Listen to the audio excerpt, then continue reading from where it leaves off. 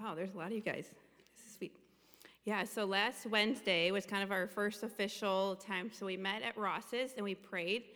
And the theme of us praying was just walking in humility, and a lot of us were feeling weak. And then we took the light rail to the Mall of America, which is a lot longer of a trip than you might think. So we engaged in conversations. We got to share the gospel with people on the way there.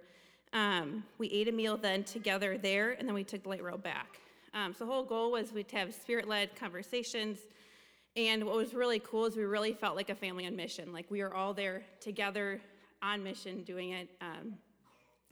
It was cool if all of us got to engage in conversations, and it was great to meet people and talk with them, to hear other people's stories, and to share our stories, but also to share the greatest story. And so we really felt the group was built up, being able to go out together and really putting feet to something we've been trying to talk about. What's our mission? What are we going to do? And so it's really sweet to actually go out and do it. Doing it together, answering prayers, having opportunity and seeing God move. What personal story from the night, and on our way back, there was a gal that literally had pink, blue, purple hair. I'm not even kidding. Totally stood out. And then so Jacob and I went over to her, and her husband or fiance or someone was there. We just started talking, and Jacob just went right for it. He's like, "Hi, I'm Jacob. This is Amanda. We're from a church, and do you know Jesus?" Like, basically, it was like, and they were totally not, like, afraid of that and, like, scared off or whatever. And they're like, "Well, actually, we're atheists."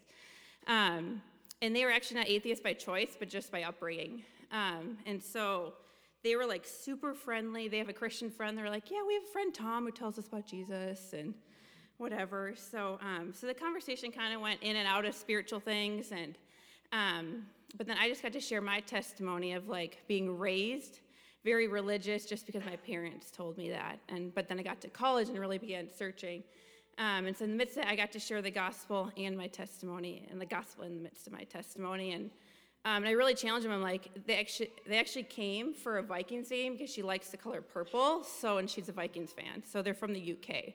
And so I was like, maybe you are here for far more than just a Vikings game, but actually maybe God's pursuing you. And so we had to get off, but I had my testimony written out, and I left that with her. So it's a really encouraging night for me personally. God had been stirring in me about evangelism. I'm studying through the book of Acts.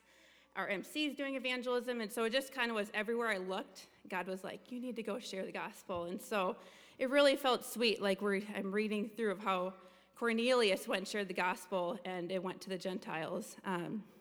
Like that's what the church is about, is spreading the gospel person to person, face to face. So I was deeply stirred up as I've read through Acts and their obedience and zeal. Walking into the night, I felt very weak, but knowing it had to be the Lord, and he was gracious to give me joy, boldness, and strength. And as a mom, it's been really challenging to know, how do I share the gospel and make sure my daughter is not neglected? And so we were able to drop off Abby at the Hassens, and they deeply loved her. And we missed the train back, and so we were running late, and I was like, oh, geez. I get a text from Kate, and she's like, "Abby fell asleep 5 minutes ago in my arms." That never happens, and she goes to bed at like 10 or 11. And then she slept till 7:30 the next morning. So that just encouraged me. It pointed to a greater reality that, like, here I was worried about my daughter, and I had to get back, and God totally took care of her. And then it just pointed, and zooming out bigger than that, is that no matter what excuse or headache or circumstance, God is so much greater that he really did take care of us that night. He answered our prayers for divine appointments. He gave us all confidence and boldness to talk and share with others. He brought us together as MC to go out and really share Jesus side by side. And he encouraged our hearts about ministering to others. So it was a really sweet night. Thank you for those who prayed. And just want to encourage you to come with us. Everyone is just the same as we are. You know, it's not a intimidating thing. So bless you guys.